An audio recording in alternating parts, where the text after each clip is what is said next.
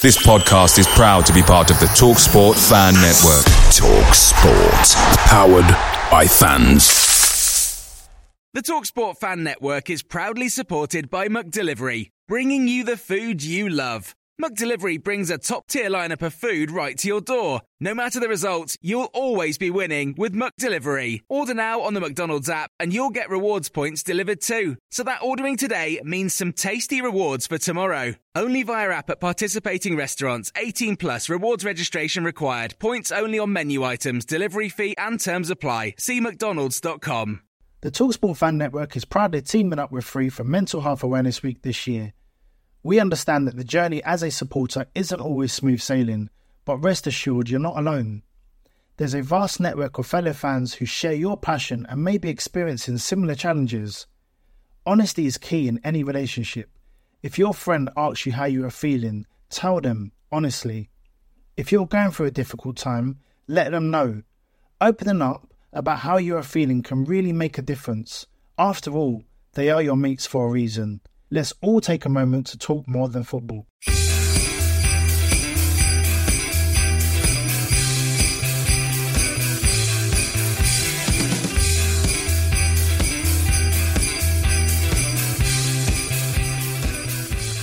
Hello and welcome to the No Nay Never podcast. I'm Jamie Smith, and joining me this week are Natalie, Kevin, James and Adam's back from travelling all over New Zealand. He rejoins us. Before we crack on to talk about, guess what? Another couple of defeats away from home. A bit of housekeeping. We've launched a Kickstarter campaign to help fund us for the rest of the season. We've had quite a few donations already, so thanks to everyone who has contributed, but we'll stick the link to the Kickstarter in the show notes. If you do want to donate, please feel free. Essentially, our costs need to be covered. Costs are basically hosting and our domain name and various other internet stuff.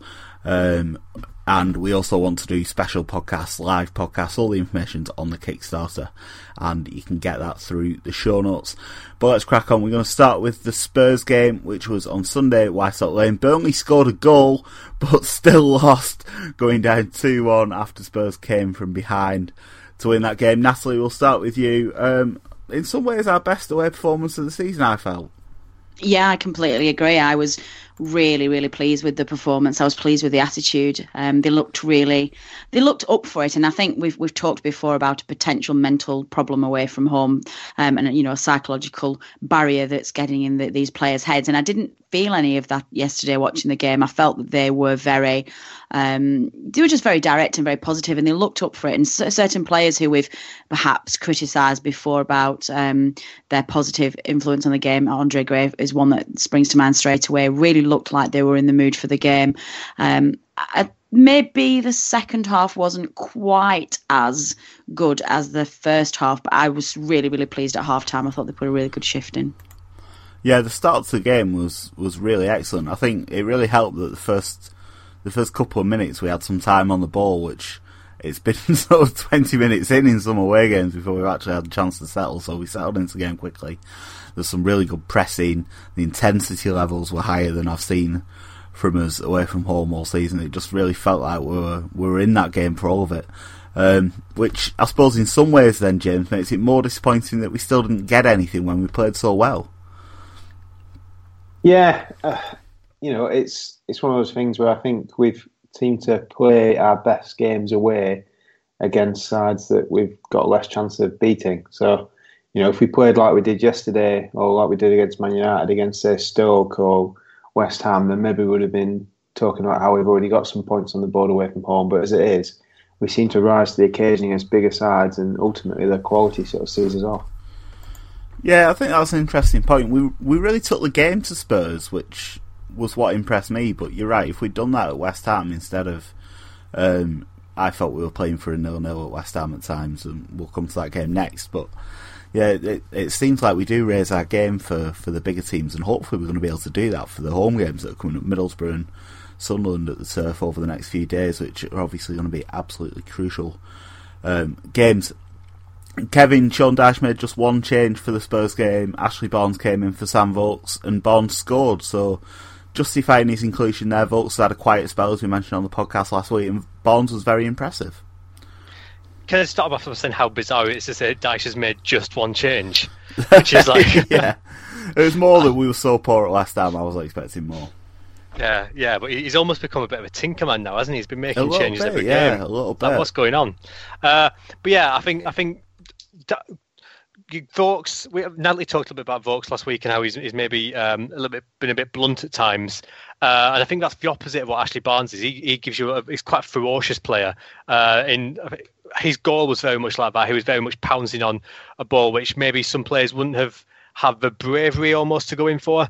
But you also see the downside of that, where he could very easily have been sent off as well. He's got that side of him which is it borders on being too far sometimes. But obviously on Saturday it paid off for us, even though he maybe could have left the pitch. I think both sides actually probably could have had a player sent off. So, but yeah, if you make a change for a player to come in and he scores a goal, that's obviously a very good decision by the manager. And I think he's had a good contribution all season, Barnes. I think obviously he came on and scored a fantastic winner against Palace. He almost scored his first touch in the other game a couple of weeks ago, and now he's coming and scored here on his start against Spurs. So he's had a very good contribution, which is fantastic to see, because we know that after Sam Vokes was out injured for so long a couple of years ago, it took him a long time to get back to scoring goals. But Barnes has seemed to be it's like he's not been away almost.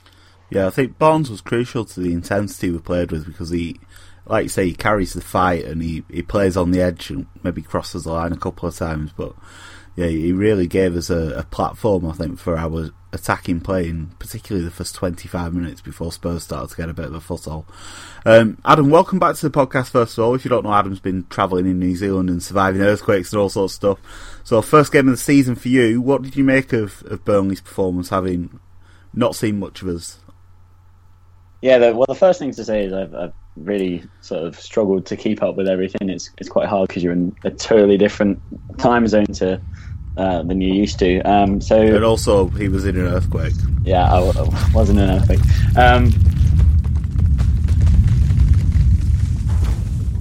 Moving on, I went into the game expecting absolutely nothing. I'd heard from my family and from you guys and on Twitter basically that we were basically abysmal away from home, and we didn't really ever look like doing much, and that's very much the sort of concept that I went into the game with, and I was very encouraged actually in the end. I was expecting a 4-5-0 defeat, and then we went ahead and I was like, what is going on? Which I believe is unusual, because I'm not up to scratch on the and I thought that we started the game very well. It was very encouraging in the early moments. I did say there was I would say there is a sort of level of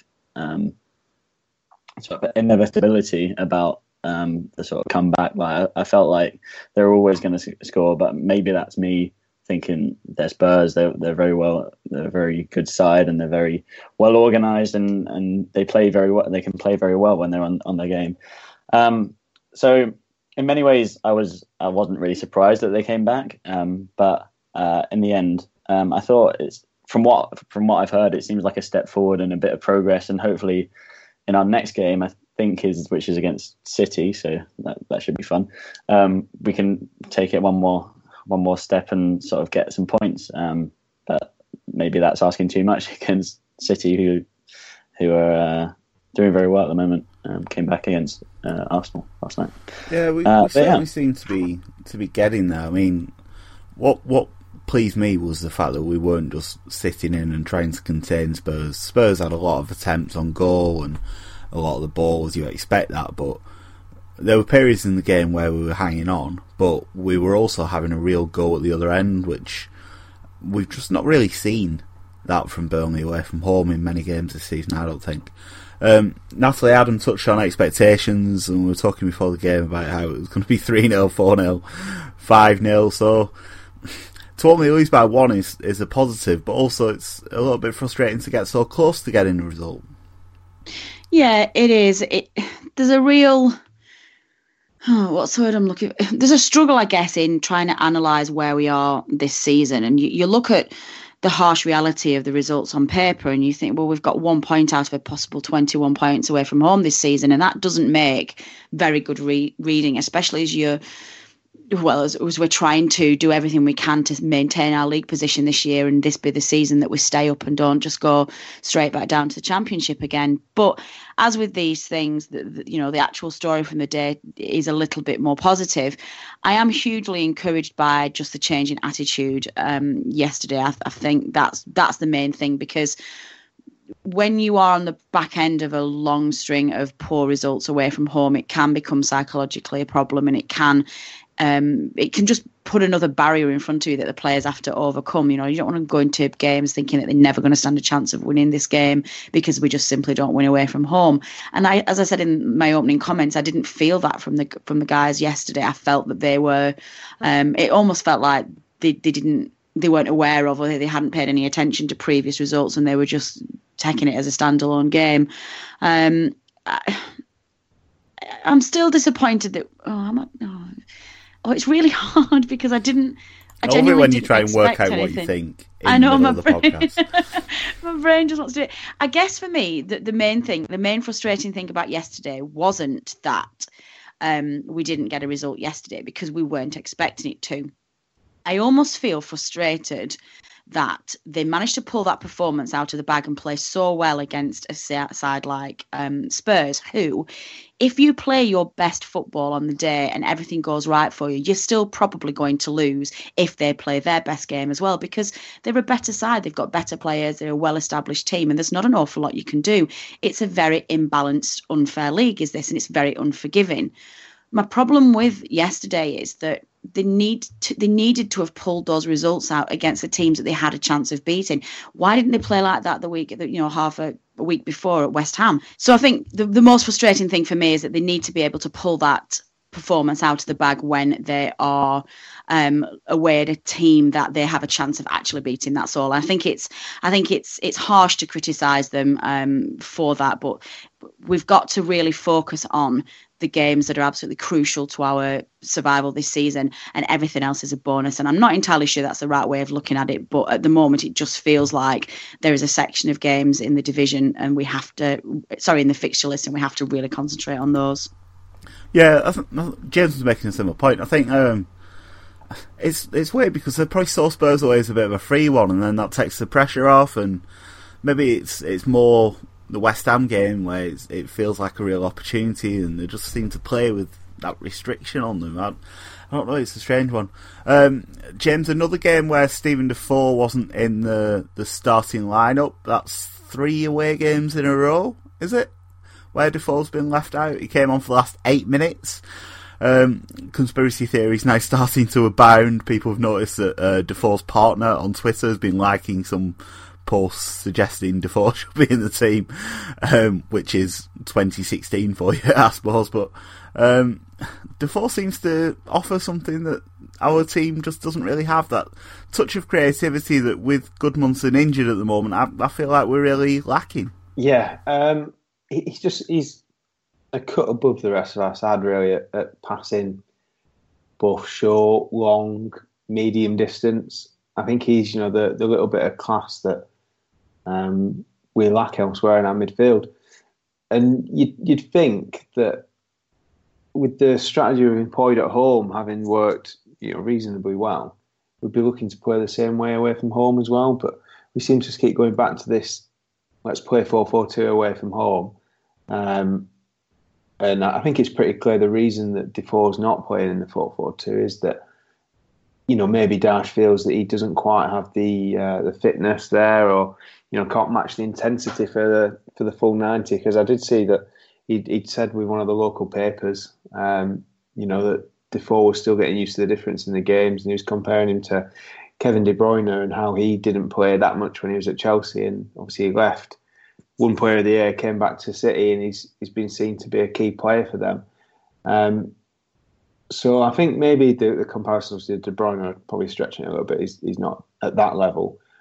But Dash clearly feels that he's got a little bit of adapting to do to, play in the English game. But it's difficult, because you've got to feel when you play Andre up front, you need some quality service, quality balls in behind, because Gray is looking to get onto the end of balls, and if we don't get it into dangerous areas for him, then he will end up in positions where he takes a heavy touch and he runs out of play, because he needs to be sort of between the 6-yard box lines, and that needs to be where he gets the ball, so he's got a chance to get one-on-one and hopefully score. Yeah, the service for Gray was much better at Spurs than at West Ham. It felt like they'd learned some of the lessons from what had gone wrong at West Ham, but yeah, it's definitely work to be done there. We've talked on the podcast before about how Defoe and Gray seems like a natural partnership, but we still yet to see it. A few people have also pointed out that Defoe played against Liverpool in a 4-4-2 and seems to do fine, although he went off early in the second half as always. I think so. It makes you think that it is a more new thing, but I don't want to get bogged down in conspiracy theories. We had a question from a listener on this subject, Kevin. Paul got in touch and said, please discuss whether the best team always has to contain the most gifted player, which I assume is a reference to Stephen Defoe. What are your thoughts on that? And is it a possibility that maybe Defoe's minutes have been restricted recently, keeping him a bit fresher for these games against Borough and Sunderland that are so important? I think it's purely because Dyche doesn't think he fits into the system that Dyche is playing away from home. I don't think there's anything else to it. It's exactly the same system as the Liverpool game that we won. It is, yeah, and you've got it's.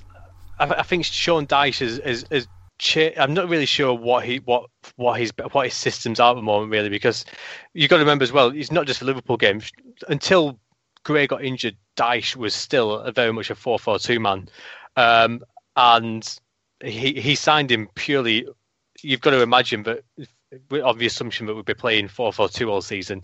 I think losing Andre Gray and the way the season's gone and the way we perform in different systems, I think Sean Dyche has changed his mind about how exactly his systems are working, how the team's working. That's my assumption. I might be wrong, but I can't see it for me that it's about keeping him fresh. And I know he's not. There are a few fitness problems out there, but I don't think there's been anything really to suggest that it's so bad that he can only play one game every week or one game every 2 weeks. I'm not really sure about that. I think it's an interesting question about whether your best team can be the team without the most gifted player in. It certainly can. Yeah, I mean, if you're playing a system and one particular player doesn't fit into it, then yeah, it could be the case that you're better off not playing him. But I saw one tweet after the game, which I thought was quite interesting, was that Sean Dyche talked about Defoe still needing to adapt to the Premier League and still having to adapt to the way we play. But should we not be adapting to fit around Defoe? See, he's by far our most gifted player, and when you've got the likes of Arfield and Boyd in midfield, who, I mean, with some credit, Boyd scored the other week. He had a sort of assist as well, and Arfield's been involved in the goal as well as Spurs. But as taking the season as a whole, they've been completely anonymous pretty much. And when you've got those two in midfield and Defoe on the bench, should we not be adapting our system to fit Defoe in, rather than him having to adapt to our system? That's the way I take it. I mean, you can't put too much of your eggs in one basket around building your system around one player, and if he gets injured or whatever. But surely we should be doing more to fit him into the team. I think. Sure, my thought is that Sean Dyche thinks that the system we're playing away from home, Defoe doesn't fit into it. But I think we should be doing more to fit him in. I think Sean Dyche's comments about Defoe still having to fit into our system sort of shows that he doesn't really necessarily think he is our best player. Like, I know that he's great and he can change a game, but sometimes I think Dyche sees things very differently from the fans. And him saying that he needs to adapt to the system suggests to me that he doesn't see him as indispensable. So this is sort of a weird question, because if he doesn't think he's his best player, then the question doesn't make sense.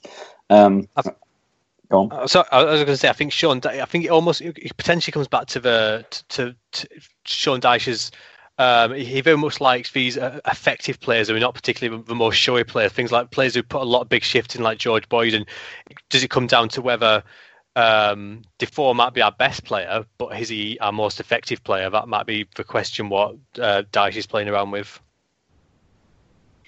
I think it's quite an interesting point, actually, that we are debating here. And I'm not sure that there is an answer to it, and I'm certainly not even sure which side I come down on this. But I find it really interesting that we have been having this debate for a long time on the international scale, and that there's been so much criticism from possibly some of these same players who are making the point about Defoe, about where the likes of Rooney or in the past Gerrard and Lampard fit into the England side, and criticisms of the England managers for trying to shoehorn who is perceived to be the best player and having to change the team and perhaps not getting the results that you want just to accommodate one star player. And that's the balance that we've got here. You know, Dyche is very much looking at results, and he's making the very brave managerial decision to play the best possible system he can do to get the result there. And then that might mean that his best player or our most creative player does not feature. Now, some of our performances away from home, we have criticised them of being very, very defensive. And, you know, Dyche has probably incorrectly made a decision that he's going to go away from home and try and close down for a 0-0 draw, or just maybe try and nick something on the break. So in those decisions, he's probably made a conscious effort that he's not going to take play his most creative midfielder because he just doesn't need him. So it's a really interesting one. Like I say, I don't really know. It seems to be a different argument. The same people are making the same argument depending on which side of the fence they're sitting on, whether it's an international problem, whether it's a domestic problem. I think the other thing to remember, just bringing off Natalie's point there, is that this is a problem that Dyche hasn't really had to deal with before. We've traditionally been a very, very much a team unit without one star player that you can pick out. Maybe Joey Barton last season, sort of, you got to see it, and to some extent Andre Gray, but here, I think Defoe is one of the first examples that we've seen of someone coming in with a really high pedigree, and it's quite interesting to see how Dyche has reacted. I think he's reacted very bravely. I agree with Natalie. Natalie just said that. So yeah, it's a very interesting debate, and it's quite interesting also to see how Dyche is sort of learning how to deal with this sort of issue. Yeah, I think to tie it up, Defoe, I think, he's not spoken to the press a lot this season, but one of the things he did say was that he's not really played in teams that have played without the ball so much. I think that's probably why he's been struggling to do 90 minutes, because there is so much running when you're a Burnley player compared to a lot of other teams. Just one last thing on this, James, to wrap up the Steven Defoe thing. It was notable at Spurs, that fans were singing for Steven Defoe in the first half even, and certainly before he was introduced. It was almost insubordination against Sean Dyche, and there seems to be a sense that because we're not getting results away from home, people can't really understand why Defoe's not playing. It doesn't seem obviously logical. Yeah, it's easy to see why. If we'd been playing without him and winning, nobody would talk about it, would they? I think it's that every time, we won and I think played really well. He's had a great game in the middle, and he's been pulling strings and making great passes. And I think when the team, particularly when we came out against Spurs in a more attacking mood, it makes you wonder even more why maybe your best link-up player isn't involved, because if we're playing defensive, then it makes sense that maybe you leave Defoe out, because he's probably not going to do the pressing work that a Hendrick or Marnie may do. But when you play more attacking and you're looking to get the ball at people's feet to make quick breaks, then you probably want your best passer on the pitch. So it's easy to see why fans are frustrated. And arguably, I think he should be the first name on the team sheet every week. Fitness could be an issue, but even if he plays for 60 minutes, then I'd say 60 minutes of Defoe is better than 60 minutes without him. So it's understandable why fans are sort of singing for him. It seems strange that even when he's not starting, he doesn't seem to be being used from the bench. He was the last sub at Spurs got 8 minutes. And without wanting to go on about subs again, Kevin, it was, I think, nearly 10 minutes after Spurs took the lead that Dyche made his first change, and there was a big response when Defoe came in. It was obvious that it was a substitution that fans had wanted to see. It seems to be a bit of a big difference in opinion between the fans and Dyche over Steven Defoe at the moment. Definitely, yeah, and I think it's interesting because he's actually been. It's almost like an unrecognisable Sean Dyche this season, because I mentioned earlier it's been a bit of a tinker man, and he's actually been making some quite early substitutions this season as well, which is I'm actually not sure if it is actually Sean Dyche. I think it's someone who's just got a really deep voice and Dyche almost seems to have gone back to his old ways after the early changes made the difference against Bournemouth. So hopefully we'll see a bit more of that. But wrapping up, I will look back at the Spurs game. We're going to move on and talk about West Ham shortly. But back to Natalie for Tweet of the Week. Tweet of the Week, Tweet of the Week, Tweet of the Week, Tweet of the Week, Tweet of the Week, Tweet of the Week, Tweet of the Week.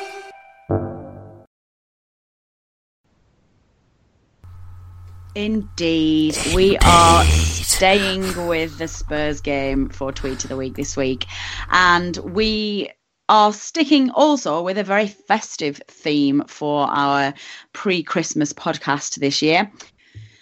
So Paul Robinson tweeted us this week to say that it was a Christmas miracle at White Hart Lane. Burnley have scored away from home. Obviously, we're talking about open play goals here, but indeed it felt very, very much like Santa Claus had brought us a present we all wanted at White Hart Lane yesterday. So well done at that one, our Tweet of the Week. Yeah, 6 minutes of utter joy at White Hart Lane after actually more like 1 minute of confusion and then 5 minutes of utter joy. Was. Burnley being in front briefly at White Hart Lane. There was a great chant as well from the fans where we were all singing "How bleep must you be? We're winning away," and that was enjoyable, I must say. Yeah, we probably baited Spurs into coming back with. We did make them mad, I've got to say. Before Spurs, though, there was West Ham, which we should also touch on. It was not the greatest of performances from Burnley, James, but we only lost by 1, which was progress in a way compared to some of the away games we've had this season, sort of. Yeah, it's a bit disappointing because obviously we all said last week that if there was a game this season where we'd expect to pick up 3 points away from home, West Ham has to be the place. And then we went there, and I thought to be fair, both teams were probably pretty poor. It wasn't much of a spectacle. And from what I've heard about the people who were there at the ground, such as yourself, Jamie, it's a good job it wasn't much of a spectacle because you can't really see it anyway. So I think it was a game to match the stadium, and at the end of the day, I think we got a little bit unlucky. With the way they scored. Obviously, Heaton makes a great save, but he does a Lee Grant, as some people call it, and sort of parries the penalty just back into the danger area rather than round the post. And I think it's a bit of a ridiculous one to be talking about. The keeper should have done better with a penalty save, but when he's got there that well, you expect him to tip it around the post, really. So it was a little bit disappointing. Obviously, there's questions about whether it was even a penalty, because was Heaton fouled in the build-up to it? Could the referee have blown his whistle as soon as Heaton saved it? Because he doesn't have to obviously keep adding time on. But at the end of the day, I think it was a bit of a disappointing goal to concede, and a disappointing game all round. Yeah, I think it's 4 games in a row now that Dyche has made comments about referees that have been like the headline from his post-match comments, and he's starting to sound a bit like a stuck record, but he has got a bit of a point. The penalty at West Ham was maybe a little bit unfortunate, but it's just how it goes sometimes. I think if you're playing for a 0-0 draw, it's always going to be a chance that something goes against you, and that's what happens. It just felt like we got bit a bit with that one. Natalie, do you think we deserved anything from that game? A lot of people saying that we did deserve something, but some sort of our chances really were Volk's header that he maybe should have done better with, and that was about it. Scarfield had a free kick, but we didn't really create all that much again.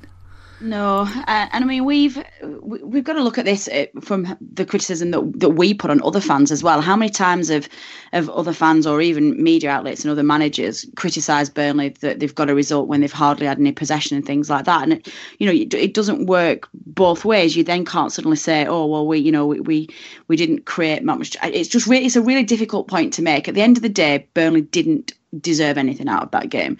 They created very, very little. Sam should have put that ball in the back of the net. That was a really, really bad miss, and possibly one that we are going to rue come, the real business end of the season.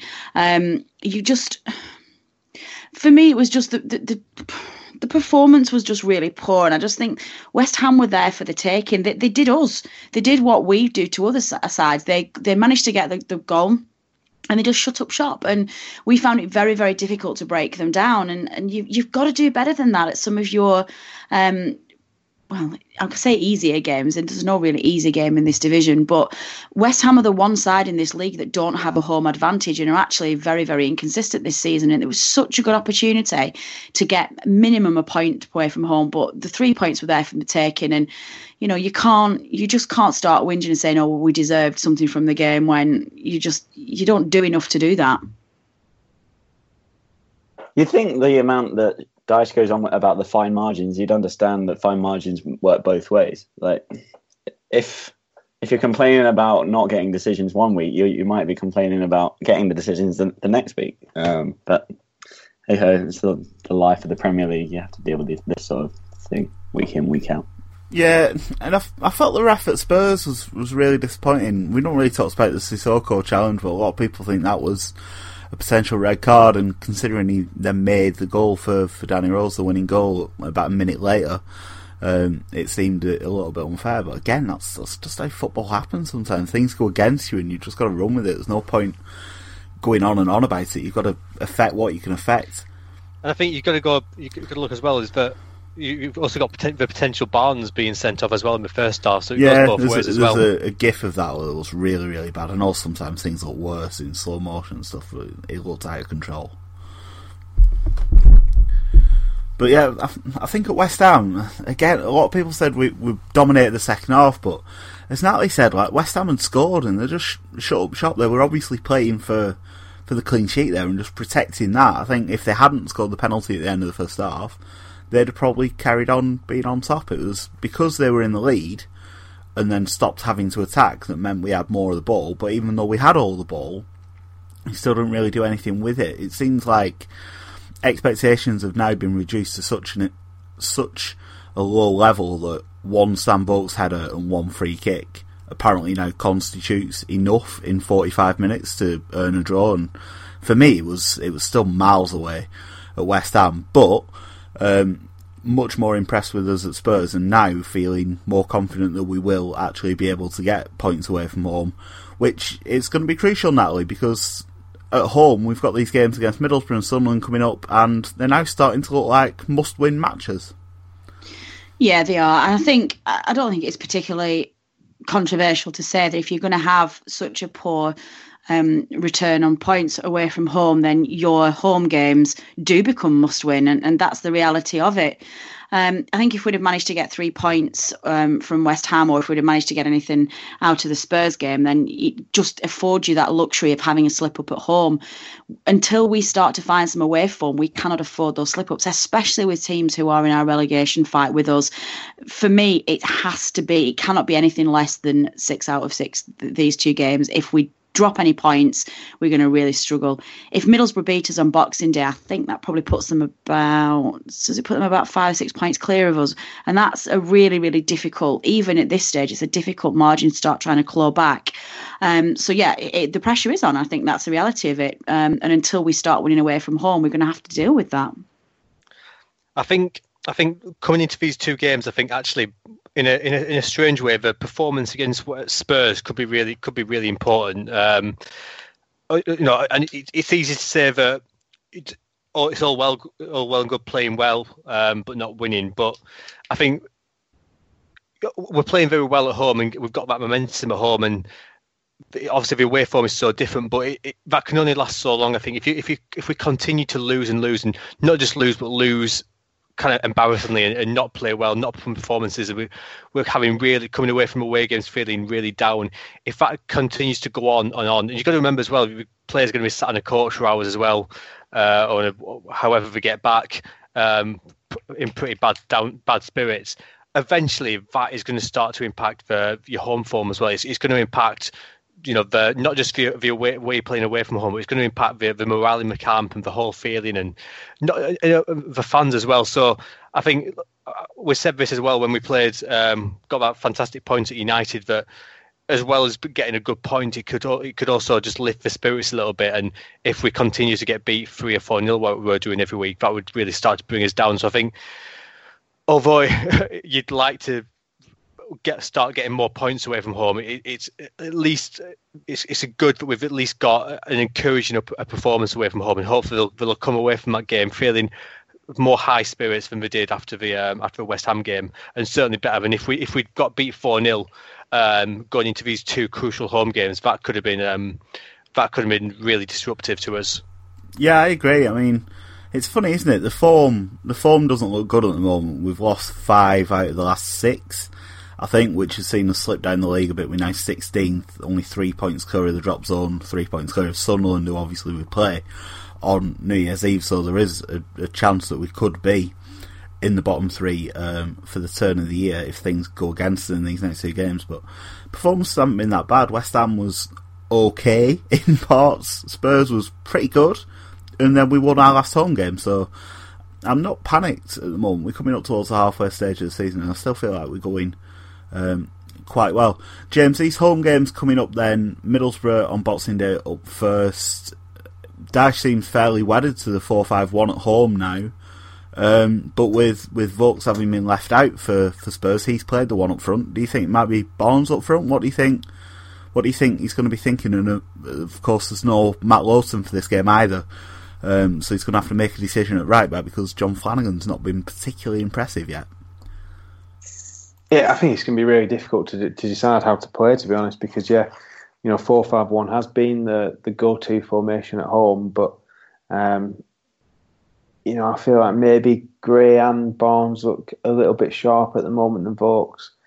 So you could potentially have Barnes up front, or I've got to say it's highly unlikely he will ever do this, but you could go away from Arfield and Boyd playing wide, and maybe you play one of the strikers wide, and maybe try that. I think Barnes could probably play out wide, or even Gray could. I know we've not played him there before, but strikers who tend to play the sort of game he does are sometimes pretty decent coming in from wide.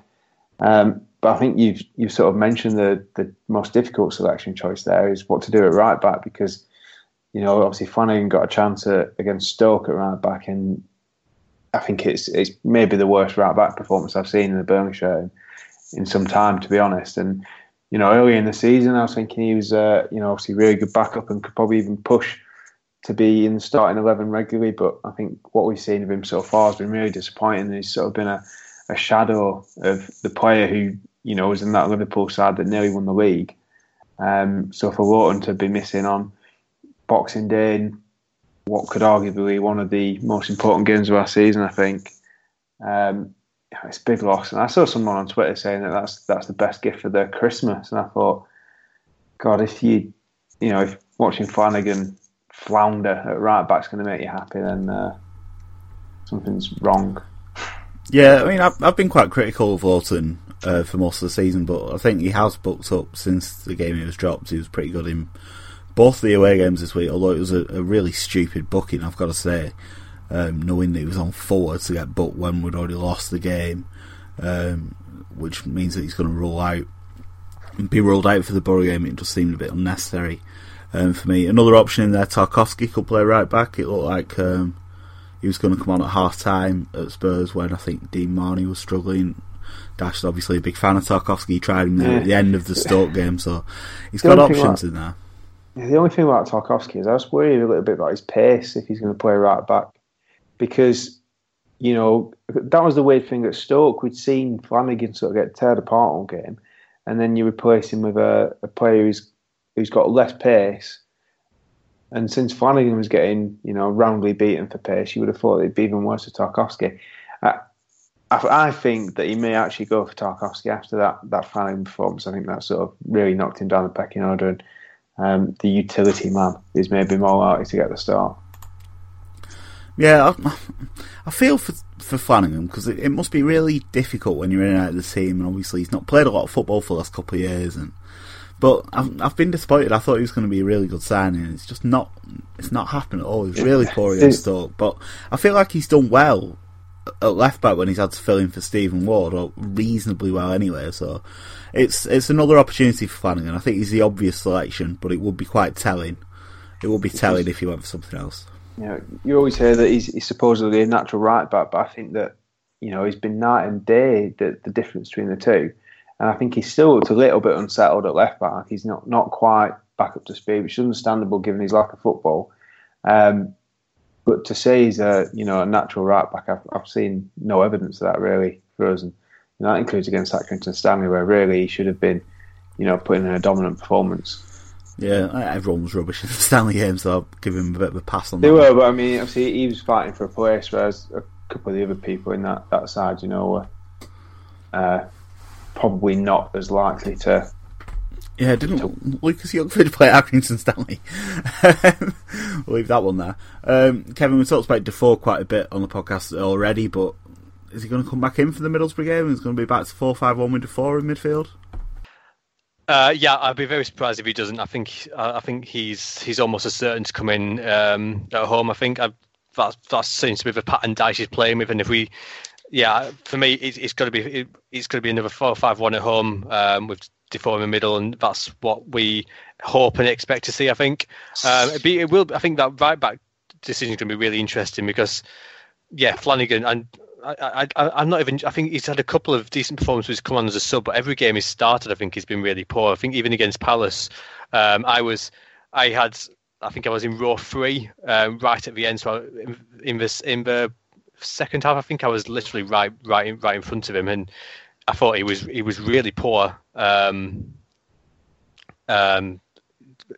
Going forward, he showed a bit of intensity. It was decent going forward, but every time they attacked down that side, I was terrified. And it's going to be really interesting because if he doesn't get the shout, if Tarkowski comes in and starts ahead of him at right back, that's going to be really interesting for Flanagan. You've got to suggest that's probably the end of any chance of him having an impact for us, and he'll be going back to Liverpool with very little more football under his belt. So that's been really, really big call from Dyche.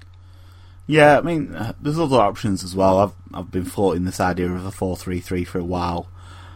Maybe not the ideal chance to do it, but we would have scope to play Barnes, Graham, Vokes all up front together with 3 behind them in midfield, which would probably be Marnie, Hendrick, and Defoe. But I think we're probably asking a lot for Dyche to use a third different system. A few people have also suggested 3 at the back if you want to play Tarkowski. You might as well play 3 centre-backs rather than try and fill him in at right back, but I'm not sure we've got the wing backs to do that. You'd maybe ask Arfield and Boyd to do the job, and I'm not massively enthused by the suggestion of Arfield and Boyd at wing back either.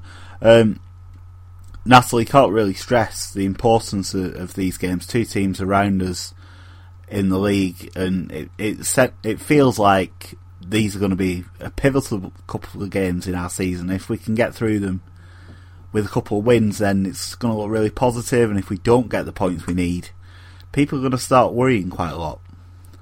Yeah, you're completely right. It's a really, really tough spell that we're going to go through. I'm not particularly worried about the Sunderland game. I think we'll be too strong for them at Turf, and I think we'll beat them. I am a little bit worried about Middlesbrough, not just because when they are on their best form, they are a very, very good side, and obviously we saw that at the weekend. But Burnley Middlesbrough isn't really. It's we only played them last season, and we were in the promotion battle with them last season. So they won't see coming to Turf Moor as an away game in the Premier League, if that makes sense. It's very familiar, and it's teams that they know well, and both sides have largely kept their teams intact. So I think that will be just a repeat, an extension of what we saw last season, and I think unless we get a handle on that game pretty quickly, that could be a really tough game. I mean, it shouldn't do, on the basis that, we were a better side than them last season. That it was very, very close, but we did win the league, so we've got nothing to fear. And it was very, very close game the last time we met at Turf Moor, but that's the one out of the two that I'm worried about. I said it earlier on, if we get less than 6 points, then I'm going to be quite concerned. It will also, as well, what we need to think about, how we perform. These two games take us right into the January transfer window as well.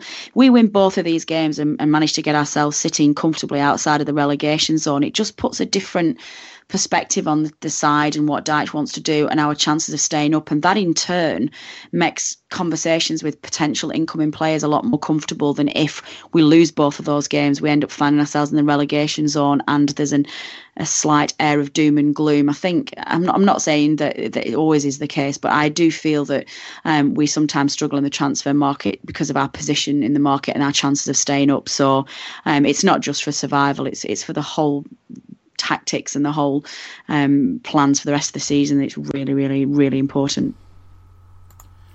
Yeah, I think it's a really big week. I think 4 points might not be a disaster depending on what happens in which game, but I think 6 would be really, really useful to come out of these, and that would leave us a nice cushion above the relegation zone. I think we're going to try and fit in a podcast before the Sunderland game, after the Middlesbrough game. It might just depend on schedules. Obviously, it's going to be that weird period between Christmas and New Year, but we will round off with predictions after I do another plug for the Kickstarter before I forget. We do have a Kickstarter running for the next 3 or 4 weeks. I think we're raising money to enable us to continue the podcast and revamp the website and do a special episode and hopefully a live event. We've already raised quite a bit of money, but please don't let that put you off if you want to support us. We've got rewards from as little as £3, and they go all the way up to £200 if you're feeling rich and want to sponsor the podcast. That would run until the end of the season. We'll put the link to the Kickstarter in the show notes. But we'll round off with predictions. Adam, will come to you first, even though you've not seen much of Burnley at all this season. Give us some predictions for Middlesbrough at home and Sunderland at home. 2-0 and 3-1. I like that. Nice and concise. None of this explaining what predictions mean. 2 home wins. Excellent. Kevin, you're next. I'm going to go for a win against Middlesbrough. It's going to be 2-0. Hopefully, won't be quite as dramatic as the draw we got against them last season. Hopefully, be a bit more comfortable. I'm going to go for a 2-0 win against Borough and a 1-0 win. I think someone might be really tight. I'm a bit worried about that one, but fairly confident that we can beat Middlesbrough. They seem to have a pretty poor record there. A lot of their fans not particularly confident about this one. James, what are your predictions for these 2 matches? I think, on the face of it, obviously these should be 2 games that you'd fancy to win at home, but I think actually they're both going to be, pretty tough. And I don't think we'll keep a clean sheet between the 2 of them. So I think we'll see Middlesbrough off 2-1, but I think we'll slip up against Sunderland and we'll just draw 1-1. These games always seem to be tight with teams playing each other around the bottom. Middlesbrough are going quite well at the moment, actually. They've just moved above us in the table with a couple of wins. Natalie, predictions from you? I am going to go Turnstile 28 for both games, and I am going Stop to telling people your Turnstile. And I am going to go with a 3-1 win at home to Middlesbrough. I agree. I don't think we're going to keep a clean sheet in that game, but I am going for an out-and-out 4-0 win at home to Sunderland. So there you go. Stuff. Andre Gray hat-trick? That's not my deal. I'm not doing that. That's Birdie's thunder. He can have that. I don't care if Heaton scores or for any of them will do. I said 2-1 and 1-1, didn't I? So over a 2-game spell, a 2-game hat trick. It's going to be an Andre Gray hat trick. Yeah, but just over 2 games. I don't think that's really a thing, but yeah, Andre Gray goals coming up. That's it for this week's podcast. Like I said, we'll try and squeeze one in. between Christmas and New Year if we can work it out with schedules and stuff. The link to the Kickstarter is in the show notes. Thank you to Rick, who provides our artwork, excellent as ever, for this week's, and you can see that on the website and through social media. You can always get in contact with us with any questions or feedback or comments about the Kickstarter or the podcast in general. We will always read your comments. Email address is podcast@nonamenever.net. You can also tweet us at nonamenever.net. But that's it for this week's podcast. Thanks to James, Kevin, Adam and Natalie who've been joining me. I've been Jamie Smith. This has been the No Nay Never podcast. Goodbye. If they'd have pulled that performance out that they did yesterday... Deja vu here, Anna. Sorry? What? That was just a joke. That's exactly what I said like 15 minutes ago. Oh, okay. I know, now I've lost my train of thought. I'm going to have to say something so we can edit it.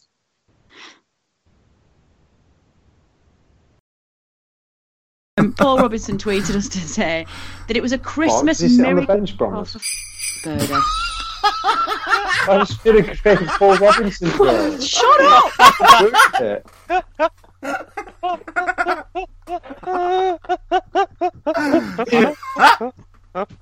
It's taken a long time. Will you shut up? Finally, I started a few games earlier this season. That was great. I enjoyed that. Whose laugh is that? It's Kevin. I'm laughing more at that now. That's a challenge for Smith's laugh. You can remix your own laugh, Kev. I can't even deal with any of you this evening, especially not him. Right, shut up and let me do that again. The TalkSport Fan Network is proudly teaming up with 3 for Mental Health Awareness Week this year. Beyond the pitch, beyond the results, we're here to connect fans, getting them to embrace the highs and lows of supporting your club, because we're not just fans, we're a team. With 2 in 3 football fans having struggled with their mental health, we understand that life off the pitch can present its own challenges.